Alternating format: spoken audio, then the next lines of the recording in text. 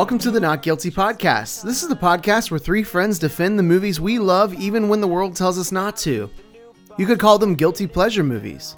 When Rotten Tomatoes gives a movie 10%, we are that 10%. This week we look into our reflections as we avoid eye contact and review the movie Unbreakable, the 2000 film featuring Die Hard with a Vengeance duo Samuel L. Jackson and Bruce Willis. I know that I'm no Superman. I'm no Superman. I'm no Superman. What's up, you guys? How's it going, players? This is Alex. This is Kyle. This is Chris. And this is Unbreakable. What's up, everybody? How's it going? Great. What's Hey. up, players? Hey, good morning, everyone. Hey. Good morning, good morning. Ooh, it's almost lunchtime, actually. Hey, we actually have a great Marvel film now. First, we've had a great DC film. Now a great Marvel film. A great Marvel film. Well, so you're referring to the fact that Wonder Woman was like our certified fresh DC film. Now we got a certified fresh Marvel film. Yeah, finally. Finally, Marvel's getting on the DC bandwagon. It only took them 9 years. Yeah. Is that when Iron Man came out? Yeah. Okay. Greatest Marvel movie. I just watched the Avengers Whoa. literally 2 nights ago. Maybe. The original Avengers? Yeah. Well, I don't know what original means, but Like Avengers 1? the Joss Whedon Yeah. Avengers one, yeah. And it holds up. Honestly, I think it's overrated. It is overrated. I like it. There's not much to it. But, yeah. There's like 3 set pieces. I enjoy, controversial opinion, I enjoy this Age of Ultron better. What? Really? Yeah. Wow. I just didn't feel like Age of Ultron was as good. I thought they both sucked. You probably did. That's my review. Age of Ultron was just like not that good. Well, this week we're doing Unbreakable, which is a film from 2000, and it's our second M. Night film. 2000 and what? 2000. 2000 And what? Y2K, man. Y2K, bro. This film almost didn't happen, according to the community at the time, Several people's parents. because Y2K. All right, so this movie was brought to you this week by Chris. That's me. And yeah. why'd you bring the movie? All right, for a couple of reasons. The reason I chose it this week was because it was sort of a response to Super, which was my last choice. Because I felt like they both, they're two sides to one coin. They both sort of explore the idea of a real world superhero and just kind of like shows the darker aspects of it. This one much darker than Super. Super was much more of a dark comedy. This one was This one was a romantic comedy. Yeah. I actually wrote down this is almost like a superhero horror film in a way. Yeah. Like it's not a horror film, but it's Thriller, maybe. yeah. But it really does show kind of like the really ugly side of like what it'd be like to be a real superhero. Yeah, gritty. I mean, it's an intense movie. It is. It's a very intense movie. The second reason I chose it just because like at one point I consider this my favorite movie. Period. Yeah. Like this used to be my straight up favorite movie, and even now, like when I watch it, I get chills because it was such an important movie to me for so long. I'm 100% right there with you. I mean, because I saw this in theater, and at the time I was, I think, 16. So watching this movie, I was like, I had to go get the soundtrack right away. Mm-hmm. I listened to that continually just so I could like relive the movie. You ever do that? Like see a movie you love and then just listen to the soundtrack over and over? For me, Interstellar, yes. Interstellar, that was for me, yeah. I mean, most recently for me, I think that was Gravity. I'm really excited to see the Dunkirk soundtrack. That's going to be Yeah. interesting. Well, as long as we're talking about Hans Zimmer, this is sort of going to be a controversial one, but I love the Man of Steel soundtrack. Yeah, I no, do too. that is the best part of Man of Steel. Well, I think. we'll see. Well, yeah. I mean, but that's good. I mean, it's a good. I think the soundtrack to this movie is probably one of the best parts about it. Mm-hmm. Yeah, Unbreakable. What was kind of the general reception to Unbreakable? It got pretty like okay reviews. Like it got 68% on Rotten Tomatoes. Yeah, it's not bad. Most people criticize the ending, specifically the twist, or really just the third act in general. Yeah. A lot of people didn't like the tone. Like depressing came up a lot. Like Steve, here we go, Biodrowski. All right. Like he wrote overwrought melodrama. Okay. Overwrought. Sorry. Overdrought. Yeah. Melodrama. It was not a drought. There was a lot of water in this movie. There was a drought in emotions. Well, or an overflow. You watch one your could filthy say. mouth, Kyle. Okay. You wash that. Yeah. Okay. So, Kyle, can you kind of give us a little bit of a synopsis? We'll come back to some more reviews later on. Just a tidbit. Just a little bit. Okay. A little bit. Well, how do we start out this movie? We start out on a train. We see no. Oh, THX intro. No, but yes. Yeah, THX. THX again. Here's what I'm starting to wonder. I wonder if well, first of all, we wouldn't see that THX intro if we watched on like Netflix or something. Mm-hmm. I wonder if it's like for the DVD or something like that. I don't know. I don't know. All I know is like when that pops up, that's about It immediately sends you on edge. I cut out like the first half of the movie because I'm still in shock from the THX intro. Yeah. It's still just a blur. Ooh, No. this is gonna be a confusing movie for you. 'Cause Yeah. you only watched 2/3 of it.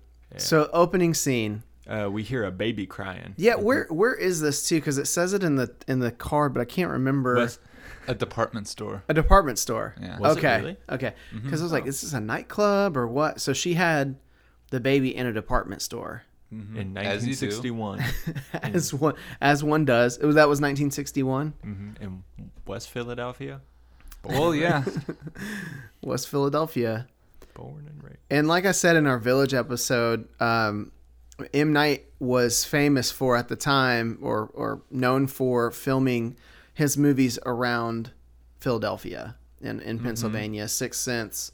That's the only. I think that's the only Signs. Shyamalanism that I missed because I like took a note of everyone that I saw. Yeah. Is Yeah. that where he grew up? Is that Yeah. where he grew up? I don't know. I'm not sure. If I was a guessing man, which I never guess. If What's- anybody knows me, they say, "What do you think?" I say, "You know what? I don't have all the facts. I really can't say." I'm curious as to know what his obsession with West Philadelphia is, and that area I in don't know. general. It's kind of Pennsylvania. like Stephen King with Maine. Yeah, I guess What's you'd his say. obsession with it? He I don't know. likes It's it. kind of like M. Night Shyamalan's obsession with Philadelphia. I don't know. It's That just like kind of the answers my same question. thing. I mean, All right. all you really can say is that it's just kind of the same thing, but not at all. So we come to find out that this baby is Glass Man. Glass Man, Elisha. Which one? Yeah. Elijah. I Elijah. prefer Elisha Oh yeah. Tell us about it. or Why? Elijah. Elijah. Elijah, man. No. So we yeah. also opened up on Touchstone, R.I.P. Oh man. Yeah, Is that was a good Touchstone one. no longer No, they're gone. in business? I think didn't they become DreamWorks? Did they? I don't know. because DreamWorks already existed at this point. Oh yeah. Yep. Because this was the same year that Gladiator came out, which was brought to us by Great movie. DreamWorks. Which the kid in Unbreakable was also yeah, in Gladiator. It's the son. That's right. Whatever happened to that guy? I wonder if he Haley Joel Osment it all over I think he the kind of place. did. Oh, Because I looked at his IMDb before this, and he didn't do much once he hit that puberty.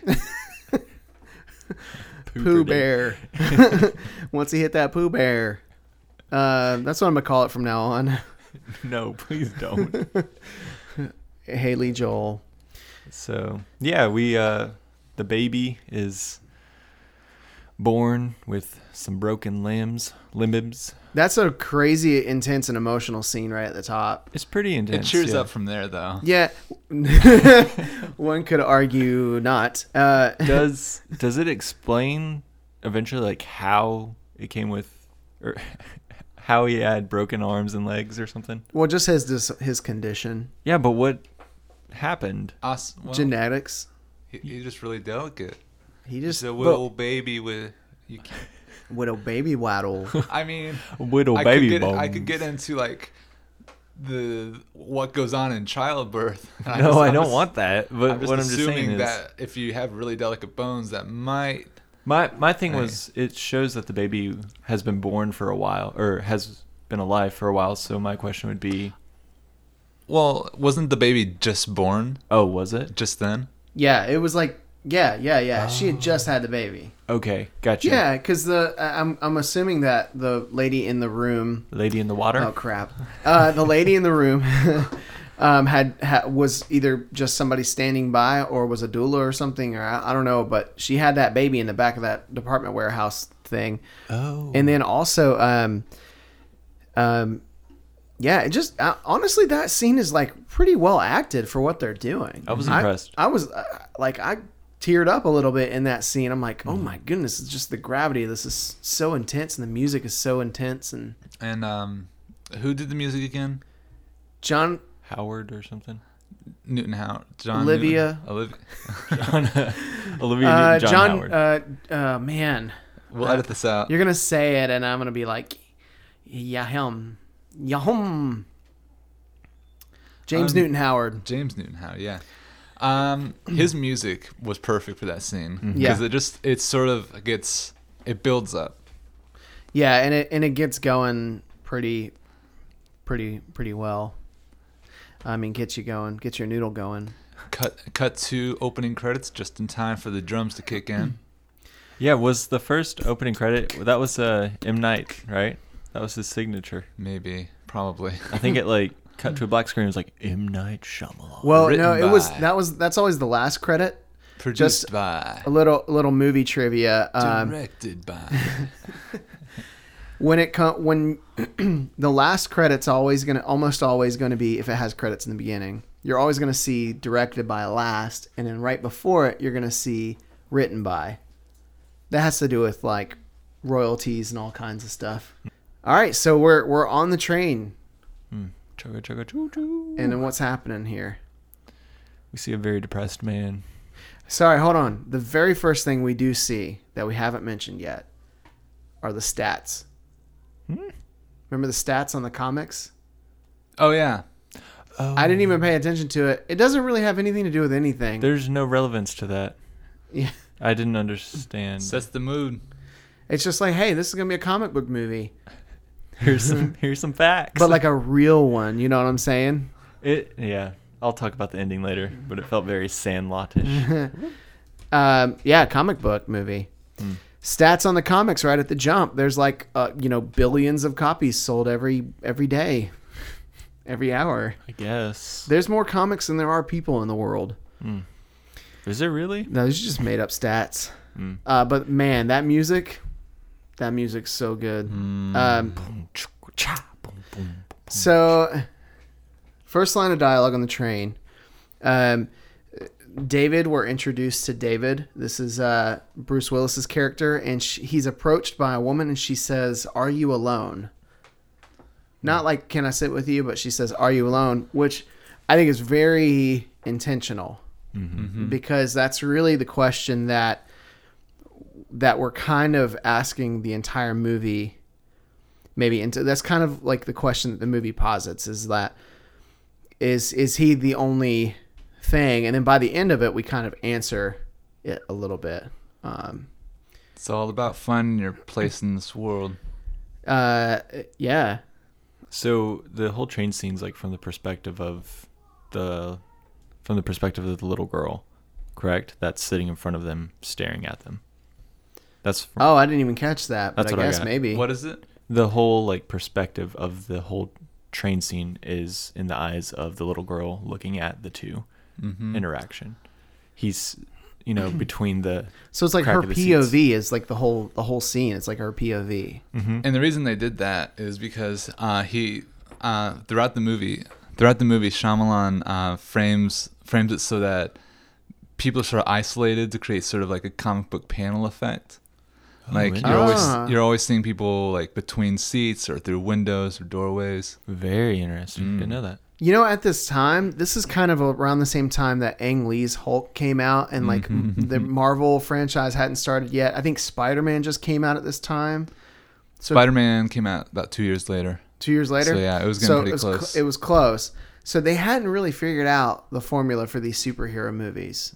Batman had been done. The most recent superhero movie at this point was, I think, maybe X-Men had come out, but Batman and Robin was kind of like the most recent. So like probably the biggest the biggest problem with Ang Lee's at this time, they were kind of toying with different ways to do a comic book movie, which I like M. Night's take on it as far as like, how do you make these things kind of feel and look like comic book movies? And he took a darker approach that, you know, kind of more like some of the newer Batman comics and stuff like that. Yeah, it has sort of a one of those independent publisher comic book feels. Yeah, like dark, heavy shadows, that kind of thing. And then you have like Ang Lee with Hulk that literally does, you know, panels of comic strips like with effects and transitions and stuff like that, and you know, kind of weird. Which that would be a good one to do too. I'd do it. Yeah, even though it's a weird movie. Have you ever seen the Hulk or Hulk? It's just called Hulk. I think I have like a long time ago. Can't remember. Yeah, it's you could basically put the whole movie into the. It makes some choices. Honestly, it makes some choices. To be honest, the only superhero movie like I truly remember is Iron Man. All the other ones. Not even Dark Knight or those movies. I saw Dark Knight Rises. That one was good. I like that one. You didn't see Dark Knight? I saw the and whole Batman Begins? The whole trilogy. Oh, okay. Yeah. Dark Knight Rises was my favorite. That was your favorite? I know. That's definitely the weak link. I'm also the guy who likes Phantom Menace, all right? Give me a break. Oh, I'm the guy who likes Phantom Menace. Yep. So, I'm the man of a million disguises. Now, I have a question, though. So, like I said, during the whole train scene is from the perspective of the little girl. It cuts to a scene where it actually shows her face. Was there any relevance to her at all throughout the rest of the movie?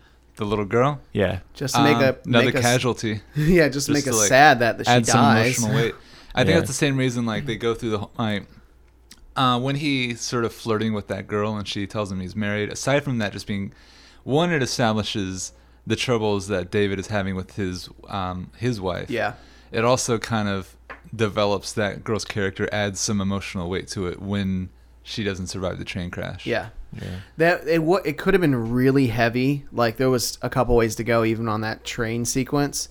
And at this point I really made a note that up until this point we've really not seen anything, and there's a lot going on here as far as potential for big studio effects. So there's a train crash, right? But we never see anything, and it's just done so well that it's like it's just a bright light. Yeah, you didn't need to see the train crashing for the effect to be had. I liked how they didn't like use gore as a way to get your attention. It was more emotion. Because it was like it's like he's taking a superhero story, but he's making it into a human drama. Exactly. Like downplaying everything. And that's one of the things I always loved about it. Really good intentional scenes at the top. I loved both of those scenes. And then we get to this basically we start to find out that there's something different about David, and it's captured in the scene where David is he's in a doctor's office, and that when I think back to Unbreakable and the scenes that really just make this movie, this is one of them. Why are you looking at me like that? Your train derailed. Some kind of malfunction. They only found 2 people alive so far. You and this man. His skull was cracked open and most of his left side was crushed. And to answer your question, there are 2 reasons why I'm looking at you like this. One, because it seems in a few minutes that you will officially be the only survivor of this train wreck. And 2, because you didn't break one bone. You don't have a scratch on you. And really, the takeaway dialogue is what happens after it. Yeah. Where he's walking and he's that like, you that don't part have a- cuts deep. Like where he walks out and the family is looking at him. like every family of the people that have died. And again, it's like it's sort of the dark side of being a superhero. It's like right off the bat, he's smacked with like a bunch of survivor's guilt. Like Yeah. all those families who just lost someone and he has to walk out being the sole survivor. Yeah.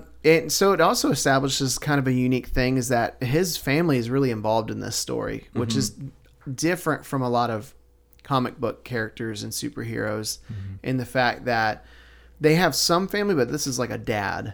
You know what I mean? So, Your average Joe. So, I mean, like even Batman has, Alfred and, but none of them, he's not responsible to any of them. Same Peter Parker and Aunt May. I mean, he's not the provider of his family. You know what I mean? Kind of like this character is. So it makes me think too, because we're a year out from a sequel to a true sequel to this movie, and I'm wondering, it's been 18 years by the time this sequel comes out, Glass, and I have a big question: is like what role is his family going to play in this movie? Wait, what? What's happening? So they're making a true sequel to Unbreakable. Oh, are they Yeah, really? and it's called Glass. I did not know this. Yeah, and I think the release is supposed to be 2018. It might be 2019, but And it's about Glassman?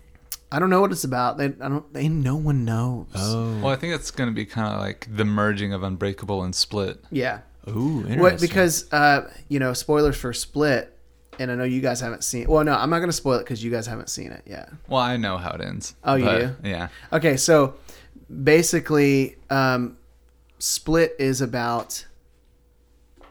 I'm not going to spoil it. It's about I'm assuming it's about another person. I can't in the do it. world. I can't do it. I'm assuming it's about another person in the world who has powers. Yes, you could kind of say that. Somebody who can physically alter their body by choice. Yeah. Is basically And Dr. what that's Glass about. is trying to persuade him to.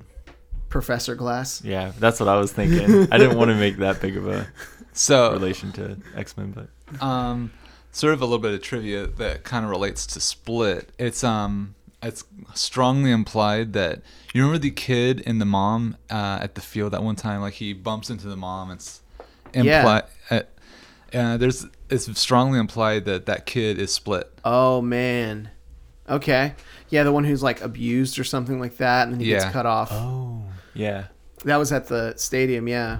Man, there's going to be some kind of relation to it. You just know there is. And watching Split, because we're going to be talking about that a lot, because that is kind of resurrected this movie, I think, to some degree, Unbreakable, because the twist at the end of Split, every M. Night's going to have a twist in it. I don't know about the sucky ones, but And Yeah. sometimes the twist is not a twist. the twist is that there is no twist. Yep. So with this movie, or with Split, I'm waiting the whole time. I said, okay, what's the twist going to be? So I'm asking myself the whole time, and then all of a sudden I hear the music. And that's the only thing I hear, and I'm like, and I'm with a couple people, and I start tapping them. I'm like, we're going to see Bruce Willis. We're going to see Bruce Willis. And then sure enough, it pans over, and Bruce Willis is eating in a cafe, and I was like, oh my gosh, that's so That's cool. cool. Your little 16-year-old self was ecstatic. It's so cool. That's so cool, John man. McClane. Oh, what I'm going to do here? And so I had to go listen to the music after that, because I was so stoked.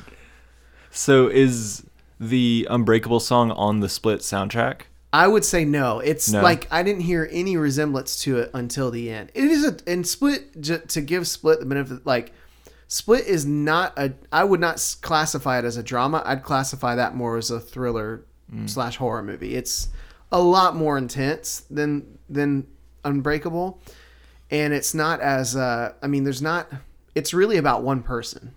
I mean, there's multiple characters, but really, you about two people. You really only get attached to a couple people, and so then it's not like you like Unbreakable, you love Split, or you love Split, you'll like Unbreakable. It's not necessarily like a guarantee of either of those, but they are the same universe, kind of like Cloverfield and 10 Cloverfield Lane. Yeah. That's a good series. So yeah, the practical effects I think really helped M. Night.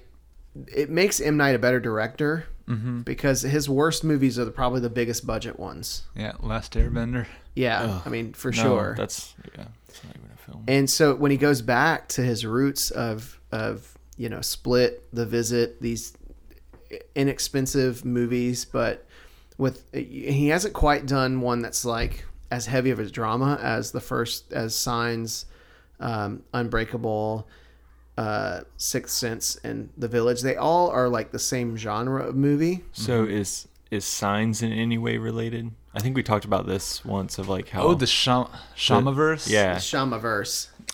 Well, the aliens.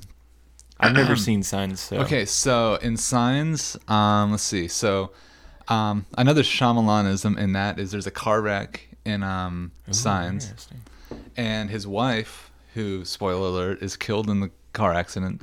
It's not really a spoiler. It kind of sets the plot in a Yeah, way. it's she's gone. Yeah, but she has like premonitions Yeah. of the others, and the aliens in Signs are like allergic to water. Oh, I wonder if he's one of the aliens. Maybe that's how he got his. Who might be one of the aliens? David Dunn, Bruce Willis. Bruce Willis, Let's see what else. because what he's else? allergic to water. He's not really allergic to You it. think like because of the wreck, some aliens kind of picked him up during the wreck, and We don't know And what then- caused that wreck. and touched him. exactly. Oh yeah. All right, so let's go through the Shamaverse. We got the Sixth Sense. We got a kid who can see dead people. Yep. He can see a guy who looks just like David Dunn. Oh, that Yeah, big plot hole. If this is a running theory. it's okay. He had more hair. Oh, okay. Different guy. Okay. Let's see. And you always knew there was a dead guy when there was a red around. I need the to watch bad it again color. and then pay attention to that aspect of it. Yeah. I've seen it recently though, in the last couple of years or so. Oh, that's so good. Yeah. But so the dead people represent the bad color from the village. Okay. So next up we have Unbreakable, which is where we learn about the Unbreakables. So we're talking about that right now. We'll get back to it. Then we have Signs, which we already talked about again. Yeah. Then we have the village. We have the bad color, and we have what's her face? She's blind even though she can see auras. Yeah, she's kind of like Daredevil, where it's like, what is your power again?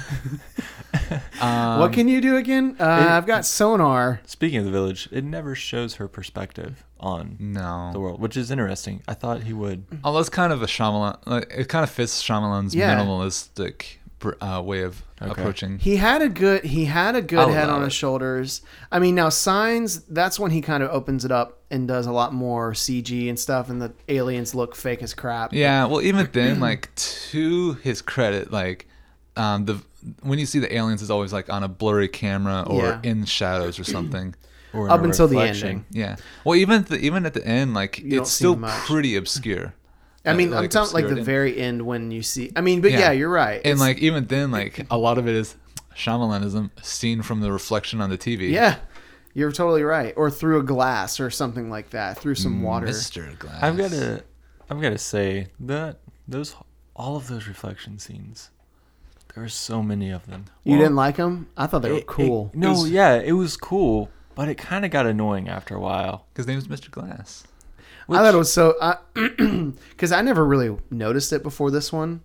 I mean, and then as we're watching it, I'm kind of going, how have I not just Yeah. realized that this? There, Oh, that's me. Sorry. there's an entire scene where Elijah and his mom, and this is one of those M. Night things. It's a flashback, and then we open up on a kid or some character literally doing nothing but staring at Yeah. out in space, and so he's looking at the TV. The TV's not on. Guess, oh man, you're really depressed if you're just looking at a TV that's not on. That's how we know he's depressed. All I want to watch is myself crying out at myself. One of the reviews by Joe Lozito is the dialogue has more pauses than a high school production of Samuel Beckett. And this is pre-Twilight days. So after Twilight, I think we can kind of handle it now. Yeah. But anyway, so that whole entire scene is done in the reflection of a TV that's off. Mm-hmm. That's 2 minutes of screen time, but it works. Mm-hmm. I thought it works crazy. Again, well. it's kind of like the TV is like a comic book panel again. Yeah. It's another. Yeah. I wouldn't not put it in that context, but I think that's really Chris, good. what you just said about him being Mr. Glass, that kind of ruined it even more for me. Like all of those reflection scenes, because I was like, that's just kind of cheesy at that point. Build up. It's foreshadowing. Cheesy or smart? I think that's what you mean. I mean cheesy. But it is a bunch of glass. Or that's what glass does. It reflects, and so that was his job in life, is to reflect the image of this universe. Now, this scene with him and his mother and him like getting the comic book, that's like this movie really appealed to me as a awkward high schooler who loved comic books. So like we all went through that phase in high school where we're like, I didn't. Who am I? No, of course you didn't. you knew who you were from the get-go. Yep. But Who am I? But and when he gets the not Superman comic, which I love that just because like it uses the same font as Action Comics. I mean, even like the AC like logo at the top, which is like a fake knockoff of DC. It's like just like it was in the '60s. He was so referring cool to the band AC/DC. Mm-hmm. You know? Yeah, but it just as an angsty high schooler, like this idea of like not knowing your place in the world is like, oh, this movie speaks to me.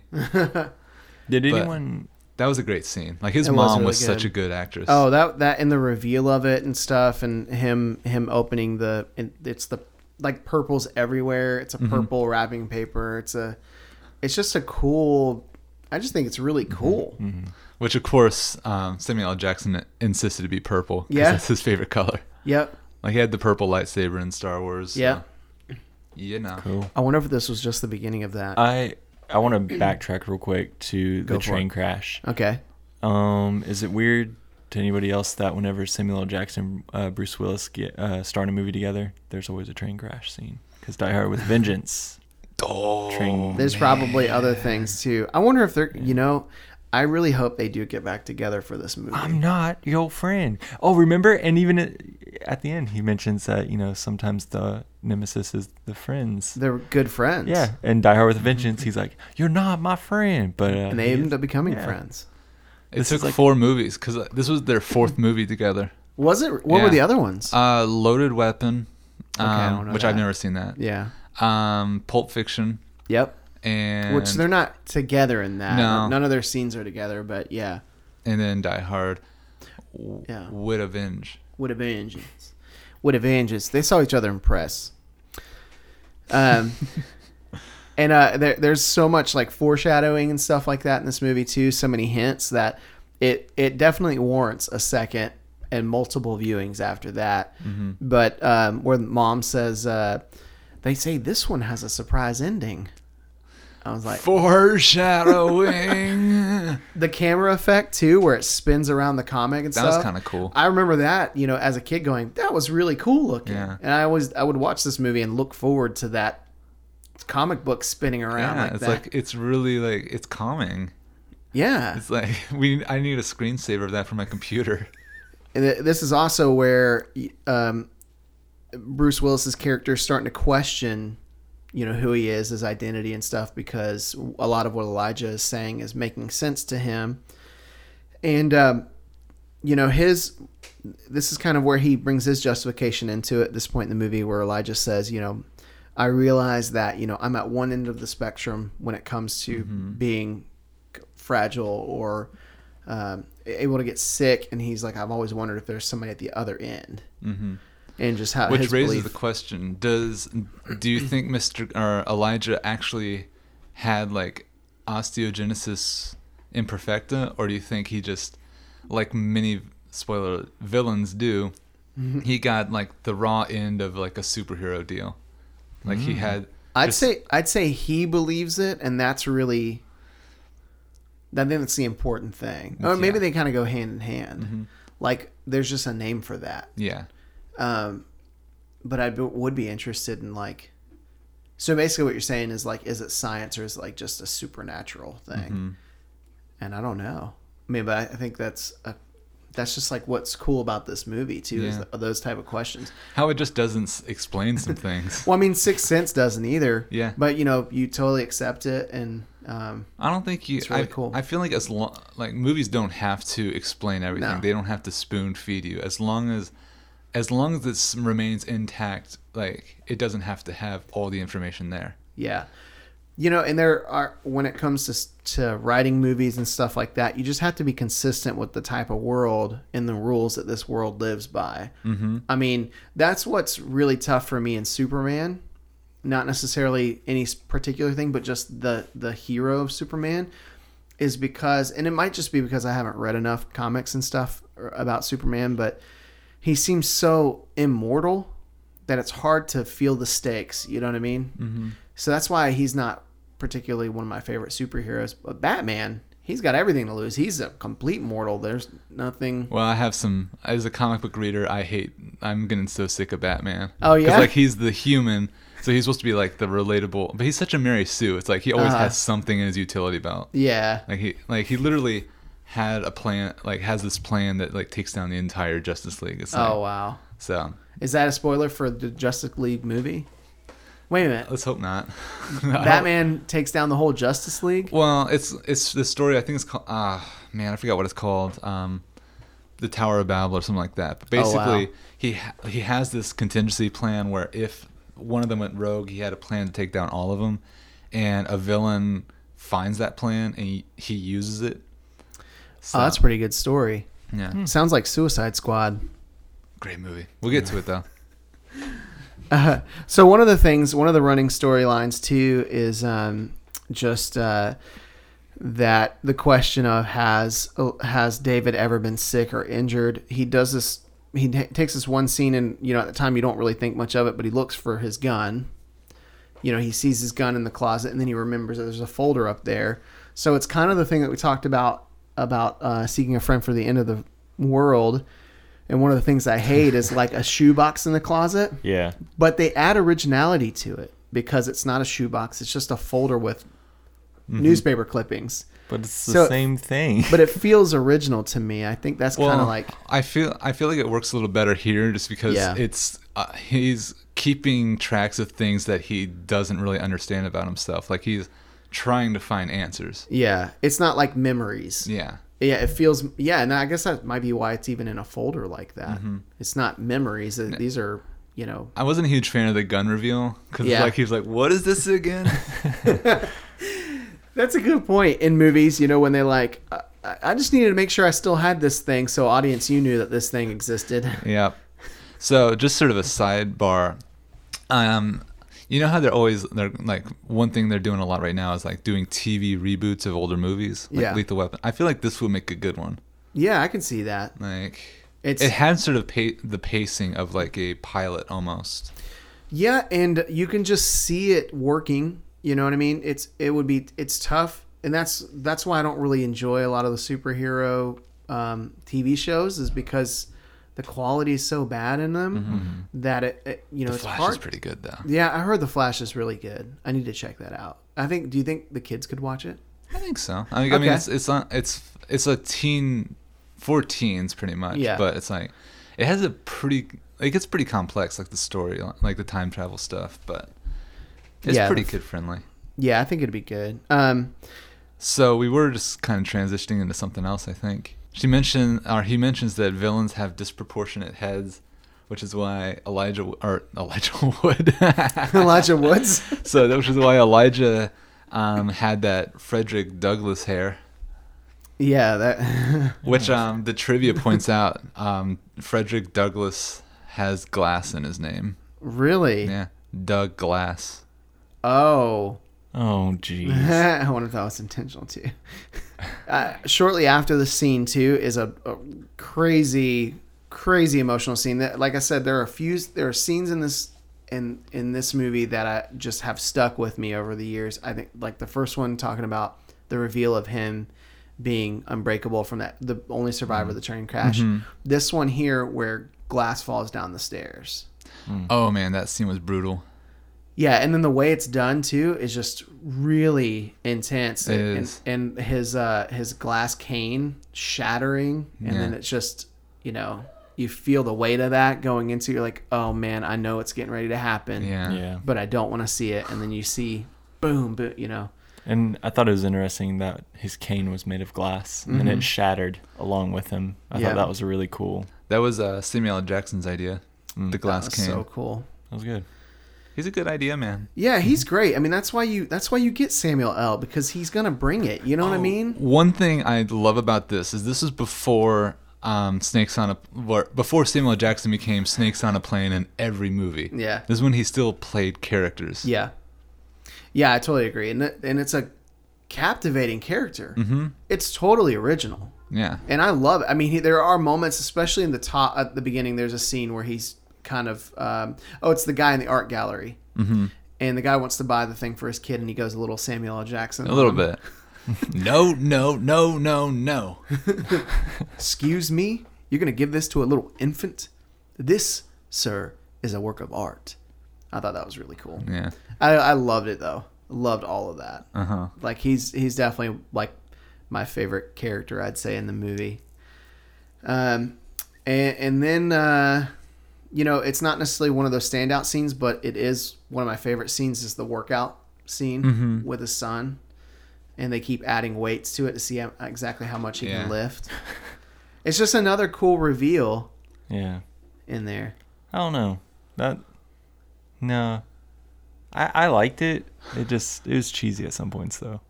What defined cheesy? This movie was it was dorky to me. Oh, man. In some areas. Now, overall, it was a good movie. But some That's areas... such a good reveal, though, of his strength. I don't know what else you would... I think it's so cool that he didn't know how much he could even lift, bro. This is when I was starting to think about the sequel, Glass, too, at this point, and just go like, what is this universe going to be? Because now he's kind of figured out that he's definitely unique. He's definitely different, and Elijah has been right about so many things. And then the twist being the halfway conflict being that, wait a second, no, I almost drowned when I was a kid. I did think it had really good pacing because it revealed things little by little while sort of dissecting all the archetypes of a superhero. Yeah, or not necessarily archetypes, but in this movie, I didn't find any like filler scenes at all. Everything had a reason, and I liked that a lot. In the original script, there's actually like a whole nother act almost. Really? Oh, really? He took out a lot because he took out almost everything he could that just didn't really add anything to the plot. I bet that's going to be part of Glass. Maybe it'll be some sort of like flashback thing, or like, That's what I was going to thinking. see kind of everything in between now and then. You know, one of the things too that I made a note of is just that how similar this movie is to Inception. And the reason I compare it to Inception too is because people who have a problem with Inception, and I'm assuming Unbreakable too, is because it spends so much time explaining itself. So that's what makes Inception a little harder to watch a second time, because so much of it is telling you what this movie's about or how the universe works that it's in, that you can get bored with it because you already know all the answers. I think Unbreakable does a really great job though, because and same thing with Inception. I mean, it's such a good movie, but you know, most of the movie is really just building to the ending, and that's how Unbreakable is too. Is that it's a movie that just every scene reveals a little piece, not necessarily of a story, but of a reality of this universe, and then the last act is really nothing more than a payoff for what we've had to endure the whole movie. I've always thought of it like this movie is like just the first act of. They took the first act of the hero's journey and just made that into a movie. Yeah. Almost. Yeah, exactly. An origin story. Can we talk about the scene where his son tries to kill him? Golly, yeah. Jeez. We can. Well, we determined whether they were friends or not, which was that's right. a pivotal moment in their relationship, the father-son relationship. Yeah. And answers his question of if he's alone. Yeah, do you think he would have been killed by that bullet? I feel like the world is real enough to definitely it wouldn't have just bounced off of him. Okay, so that superpower of him being able to see what like the bad things that people have done, that only grew because of his I guess like honing it in is what it seems like. It kind of raises the question: how much did he know before Elijah came in? Which I mean, I think the answer would be he did. He knew something was off. He just didn't. Nothing was like stood out enough. You're talking about Elijah? Or sorry, David. Like, yeah. How much did he know about himself beforehand? Yeah. Because I mean, we saw from the clippings in the flashback that he like tore the door off of the car. So he knew he was strong. Yeah. So like he didn't, but it's just like he didn't know he was super strong. No, that's his superpower is that he just sees the bad things that people have done. Yeah. So to some degree, what it does is it doesn't. I'm not sure exactly how helpful it is, other than stopping future crimes like that. But it's not preventative. You know what I mean? Like the person has to make a better detective than he would like going out and stopping crime. Yeah, he's more of like picking up the trash or whatever than he is. You know, but I mean that is part of justice, I guess. So he only sees. He currently only sees things that have already happened, correct? Yeah, but he doesn't know how long ago they were. Your case of the future of him brushing up against the boy to see what. You know, of the little boy, you know, that said that he could be the guy from Split. Well, it was the mom wearing the pink coat. He brushed up against her, and you heard the voice of the little boy, and basically like she was abusing him or something like that. Oh, okay, gotcha. And I've got to watch Split again with that in mind because I can't remember if there's a lot about his mom or not in it. I can't remember it all, but I'm sure there is a reference to it. So. Interesting. And I'm wondering if pink coat stands out at all or anything like that. We can talk about colors now. You yeah. Want to do that? Yeah. Another Shyamalan-ism. Color is very important in this. Now, from what I saw and confirmed by trivia, there's not a whole lot of significance to the color other than it's just sort of a superhero pillar. Mm-hmm. Like, everyone has kind of like their theme colors. So every character has their own theme color, essentially. Yeah. So David has green. Elijah has purple. Yep. So. And then even the villains or whatever, they all have their own kind of thing too. Mm-hmm. The guy in orange, he's kind of the big bad guy or whatever. Yeah. In it and now, Chris, I remember you mentioned when we were watching The Village how in his flashbacks in Unbreakable, the bad people only sees the bad people in color. Everything else is in black and white. Mm-hmm. So I came into this movie with that in mind, and I was like, oh my gosh, it kind of made the movie a little better for me to see that the color correlation, I guess, with all of M. Night's movies. Now they were all different colors, like even the guy who does the date rape thing was like in a green, and like it was, and that's all really intense stuff. But that scene is amazing. That's a great scene. He's in Grand Central Station or whatever that is. Go where people are. Yeah, and then he's in that train station. He just opens his hands up, and that's when the cool music kicks on. Opens his hands up and brushes people. And he sees all this terrible stuff. Stations. But I mean, it really does. It is really cool, and that scene is just like, oh my gosh, that's another standout scene too. That I'm like, I can't wait to see this scene in this movie. Yeah.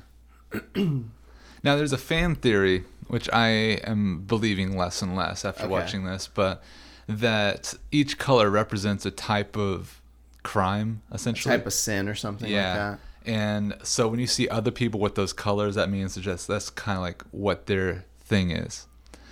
So that raises the question, like we see at the train station, there's like this, I don't know if it's like a basketball team or what, but they're all wearing like purple jerseys or something. You're ooh, what are they up to? Oh, okay. Something big. So like purple is like the really crazy messed up stuff. Orange is like murder, I guess.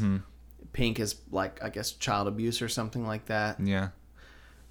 Man, that would be crazy though. I guess we'll find out in Glass. Mm-hmm. Because that it would either confirm or that not be a reality. Or just ignore it. Or just ignore it. He could do that.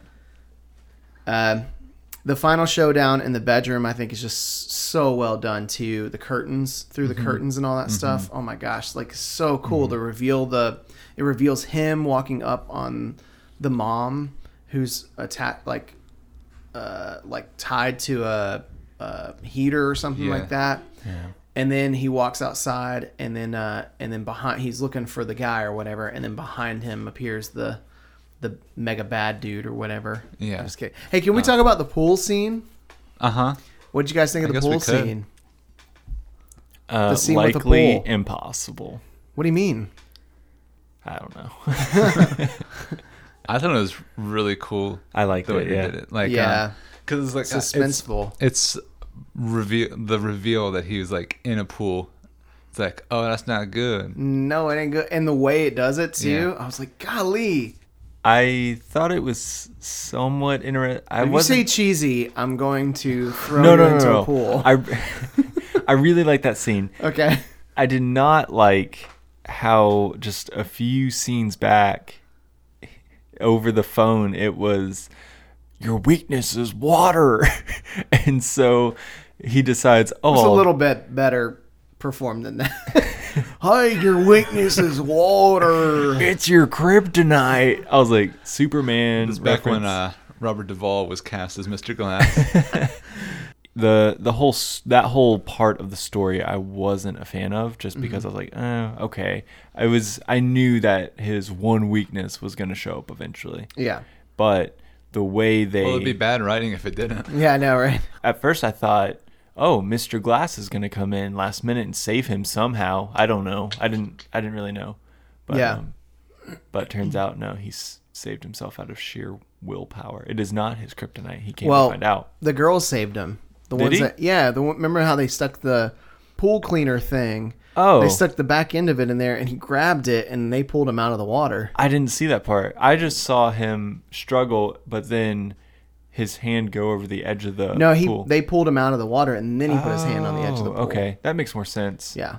Okay, because I was about to say, how did he come out of that? That was pretty interesting. Yeah, I actually forgot about the girls helping him, because otherwise it would have been a very disappointing weakness Yeah, if he was if he able to can just still- swim. Yeah, I know, right? Why do you think he can't? Why do you think it is his weakness? I mean, like, do you think his body just physically can't swim because it just sinks or something like that? Because it said he sat on the bottom of a pool for 5 minutes when he was a kid. Even Mr. Glass can't swim. He has trouble with water. Yeah. Yeah, but when- he's not. He doesn't sink to the bottom just because, Well, so far we know. Well, yeah, we don't know that. Let's do some testing. Wait, were you saying that because he was like so strong that he was like too That's what I heavy? was- Yeah, it's like he has no buoyancy or something Oh, like that. That's actually kind of an interesting theory. I'm wondering that. I mean, because it wouldn't really. I mean, just learn how to swim, bro. Seriously. You know what I Yeah. mean? Then no more weakness. But what I'm wondering is that he can't float. He physically can't do it. You know what I mean? And one of the things too is that it's raining constantly in those scenes too. I don't really know what the significance of that, other than that just looks cool. But Well, it's where he gets his superhero quote unquote uniform, which is Yeah. a raincoat or a Yeah. Yeah. or whatever it is. A poncho. Poncho, yeah. poncho. Yeah, we So- haven't had a Poncho superhero man. with a poncho yet. Not to go to the very end, but so we go back, and it's just that scene is so cool when he goes to his wife and says that it's that he had a bad dream.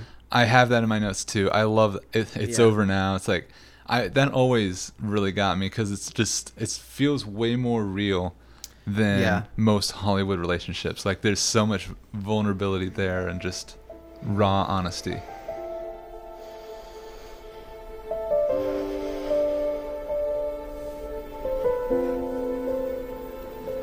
I had a bad dream.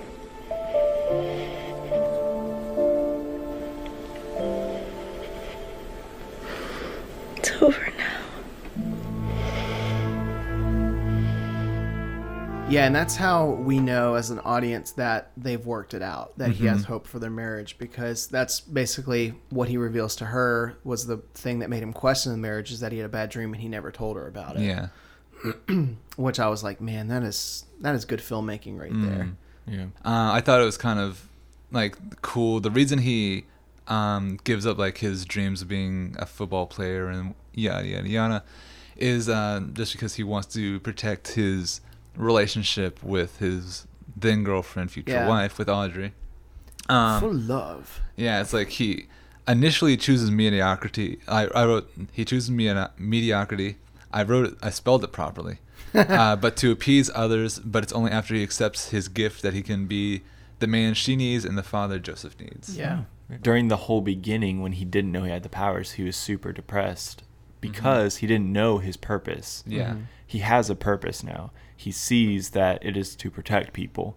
And so it fills him with joy. Because remember, I think he, after that whole fight scene in the house, the next morning when they were talking, he was just happy.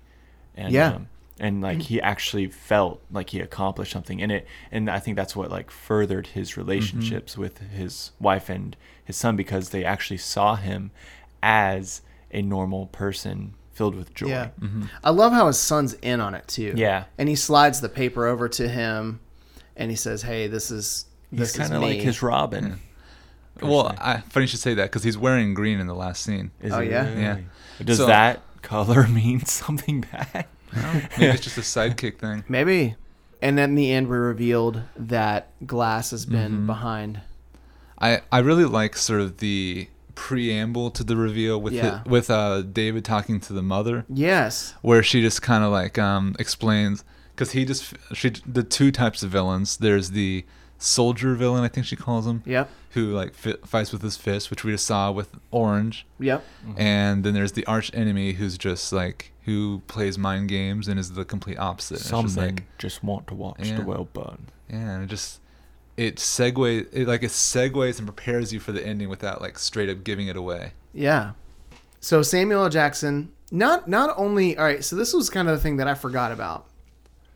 So he causes 3 massive deaths in the Philadelphia area. An airplane blows up or something. We don't really know what. A hotel catches on fire and everybody in it is dead. And then the train crash that reveals Bruce Willis's character. But then we see all these newspaper clippings all over his wall, and it's like things everywhere that have happened. So that only leads us to believe that he's like murdered thousands of people. And that's one of the things that I don't like to think about too much is like just how do you orchestrate something that kills everybody? Like how do you know that's going to work? Because that's kind of rare. Yeah.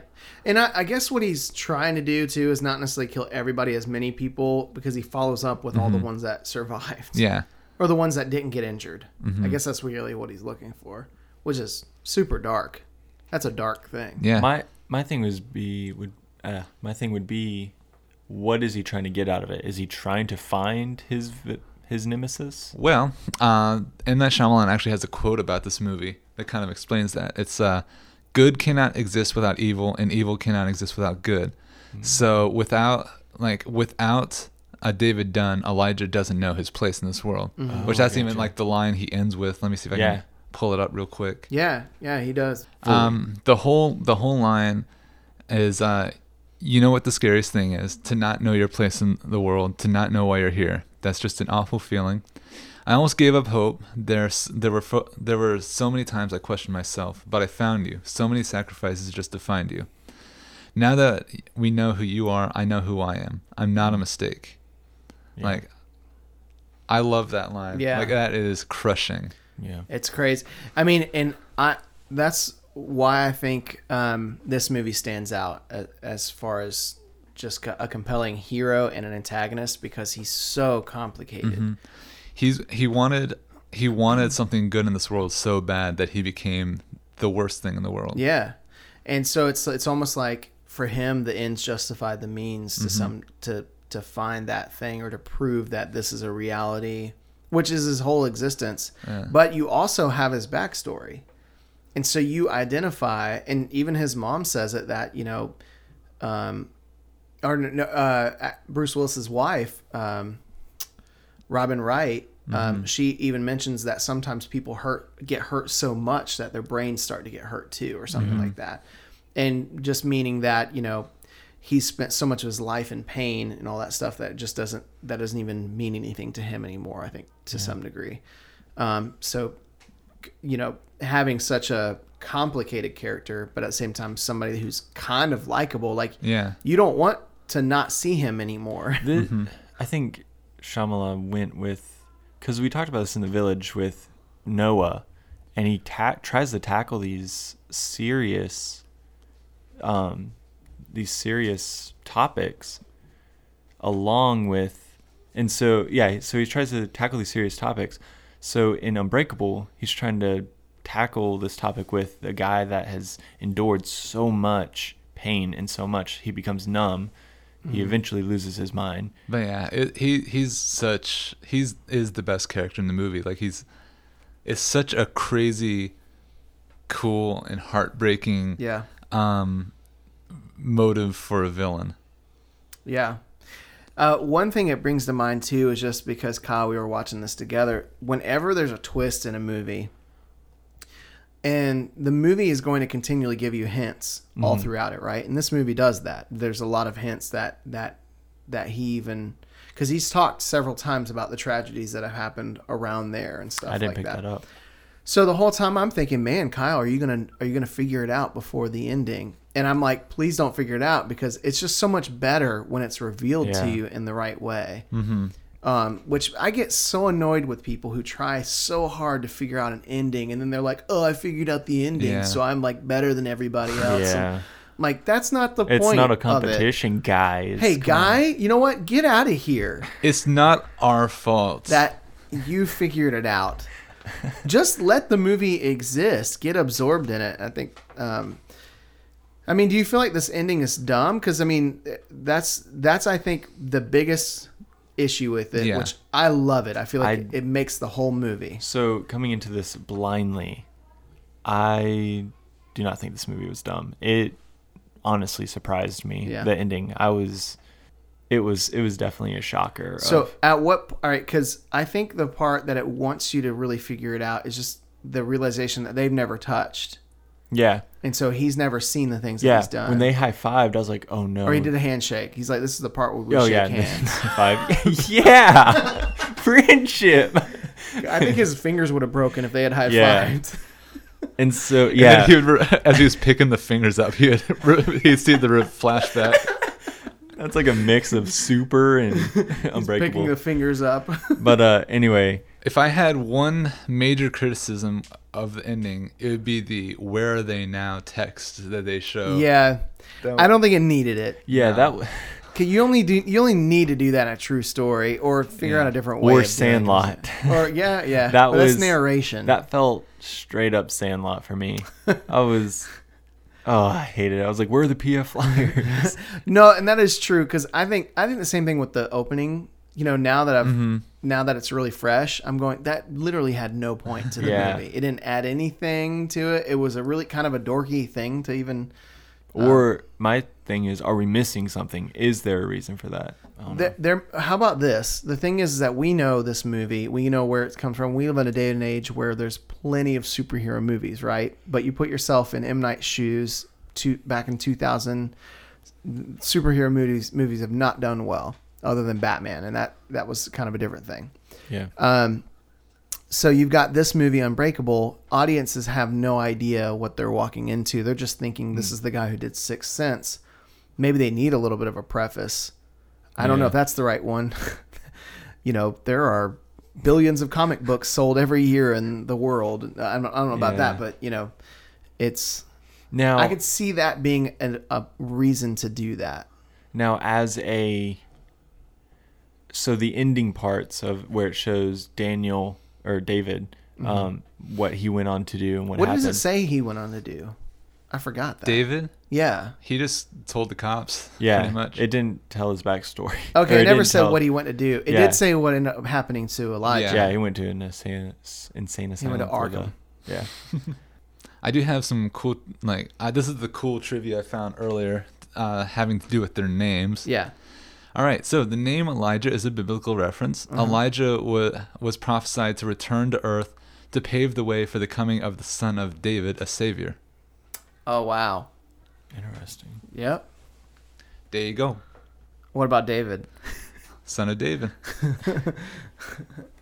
I wonder if something's going to happen with the son of David. Yeah, what if the son is the actual hero we find out in Glass? Oh, maybe. I could see that. I hope it's something like that. I'm going to be completely honest. I am worried about Glass. Me too. I'm terrified. concerned. I hate Glass. Glass, it's once it breaks, you get cut. Yeah. Anyway, sorry. Oh my God. But the movie Glass, I'm also concerned about.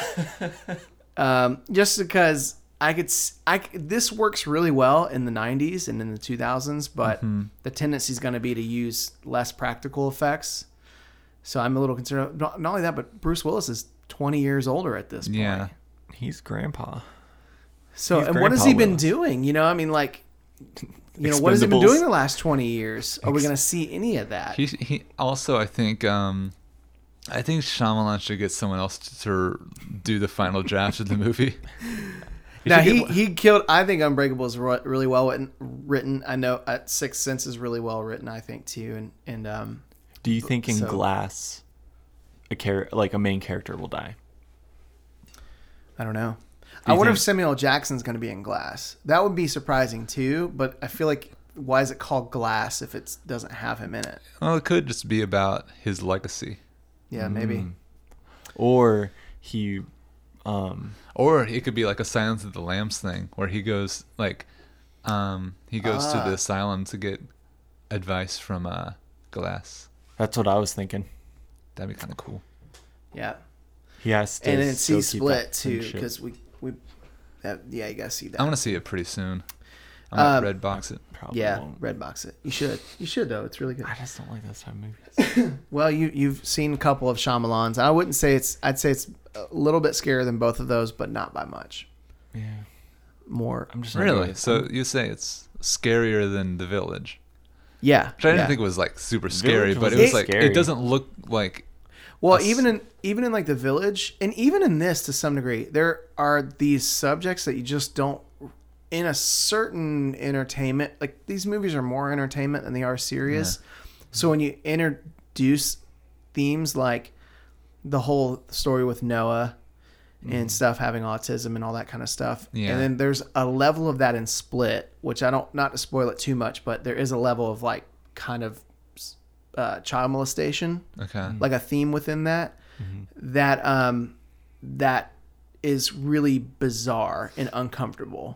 It doesn't feel like that's actually the biggest issue I have with Split out of anything is that kind of thing, which it could be metaphorical to some degree, even with there's a way to watch Split where you're kind of reading into that aspect of Yeah. it too, because of kind of the horror that these three girls go through in the movie. So, which is it's really good though. I mean, the performance of James McAvoy is like incredible. So it's worth seeing just for that. You know. You were asking what M. Night thought of this movie. Yeah, in what did he retrospect. think? It's his favorite movie of the ones he's made. I had a good feeling that it was like this. I was It's- like, this got to be his favorite movie that he's done. It's one of Quentin Tarantino's favorite movies too. Really? Yeah. Interesting. It's cool. It's really cool. All right, how about verdicts? You want to get to verdicts? Sure. All right, so Chris brought this movie, knowing that he loves the movie. Kyle, you want to go first? You want me to go first? Oh man, yeah, I'll go first. All right, you go first. All right, so Unbreakable. It's a miracle. All That's right. No. Overall, I think it's a great movie. Yeah. I loved the story, the kind of anti-hero movie type. It wasn't humorous. Like it had its funny moments, but it wasn't over the top. Yeah, yeah. It wasn't Ant-Man. It wasn't No, any. not even close. Yeah, it wasn't a Marvel movie basically. It was. Yeah, it's more of a drama Yeah. than it is an action movie. Exactly. And Definitely. I think that was a original and awesome take to this genre of movie. Yeah. You know, this story. Superhero. And so overall, I think it was I liked it. There there wasn't anything wrong. I guess the one thing, if I had to like pick something out, would be the amount of scenes he shot with the reflection. That just kind of got old to me. Like I really liked it. I liked the scenes, and it kind of added a different level of interest. Yeah. But overall, it was kind of it was too much, I guess. Yeah. But other than that, everything else was spot on. Acting was amazing by every character. Yeah. It was like, even the child actors, they weren't cheesy at all. It was on point. And yeah, are we not guilty? Yeah, I would say 100% not guilty. Yeah, not guilty. I would recommend this to someone. I liked it. 100%. And I'm gonna even go a step further. I think this movie is a masterpiece. I think not only that I think that's probably the bigger crime than anything. Not only is it just shocking to me that it's not higher on the rating as far as Rotten Tomatoes goes, I think this movie it deserves to be legendary to some degree. And that might be like piling it on, but that's just how I feel about it. As far as cinematically, it's so good. The reveals are so good, and you're glued to it the whole time. There are scenes where it's like it could be kind of boring because there's like no music, no nothing, and barely any speaking, but you learn something in every scene that you need to take with you to the ending. And I'm like, man, this is so well done and tight, and the music is incredible. And so, yeah, I think that's probably more my verdict than anything. I don't think it's just not guilty. I think this is like, it's almost a crime that this movie's not more widely universal. Yeah. So are you saying that this is your favorite M. Night film? I'd say it is, probably just because of the context of what's going on. Okay. Like the fact that it's a superhero movie and stuff like that. I think that's really cool. Yeah. And my inner child, my inner 12-year-old or whatever, is really, loved it and stuff like that. And so seeing it, even as an adult, I relive, when I saw it when I was younger, constantly. Sixth Sense is great too. Sixth Sense was really cool too. The reason why Sixth Sense is so good is because it makes you feel something outside of being afraid, because that's more of like kind of a quote unquote horror movie. But it's so heavy in certain parts, and the twist is so good that and the way it's done is so well done, it makes you relive the whole movie in a matter of seconds. That you're not walking away going, oh, that was a good horror movie. It was like, no, that was just a great movie. Yeah, because it's like you said, when you get it's famous for its famous reveal, but what makes the twist so great is not only do you not see it coming, but it just adds so many layers to the themes that were already introduced. Yeah, and it's not an evil reveal. It's not an evil plot twist. It's a sad plot twist. Yeah. Because you've devoted, you had so much hope for this villain. You wanted to see him redeem himself. Yeah. But he was already too far gone. Yeah. Totally, man. All right. Any final thoughts, Chris? Oh, man. This is my first, 100% not guilty, isn't it? 100%. No split decision here. You Oh, that joke. Because split. Oh, not intended. I'm 2 M. Night Shyamalan films into the franchise, and I dig it. Yeah. All right. I'm excited to see. Ooh, we need to watch Signs with you then. Yeah. I'm down. And Split. I found a copy of Signs for $2 at a thrift shop the other day. Sweet. In Moulin Rouge. Yep. Did you buy Moulin Rouge? No. Good Lord, no. I'm not going to waste money on that. All right. That does it for us. The movie's Not Guilty. This is Alex. This is Kyle. And this is Chris. And what we're saying to you is these are some mediocre times we live in. And friends don't shoot friends. See you later. Bye.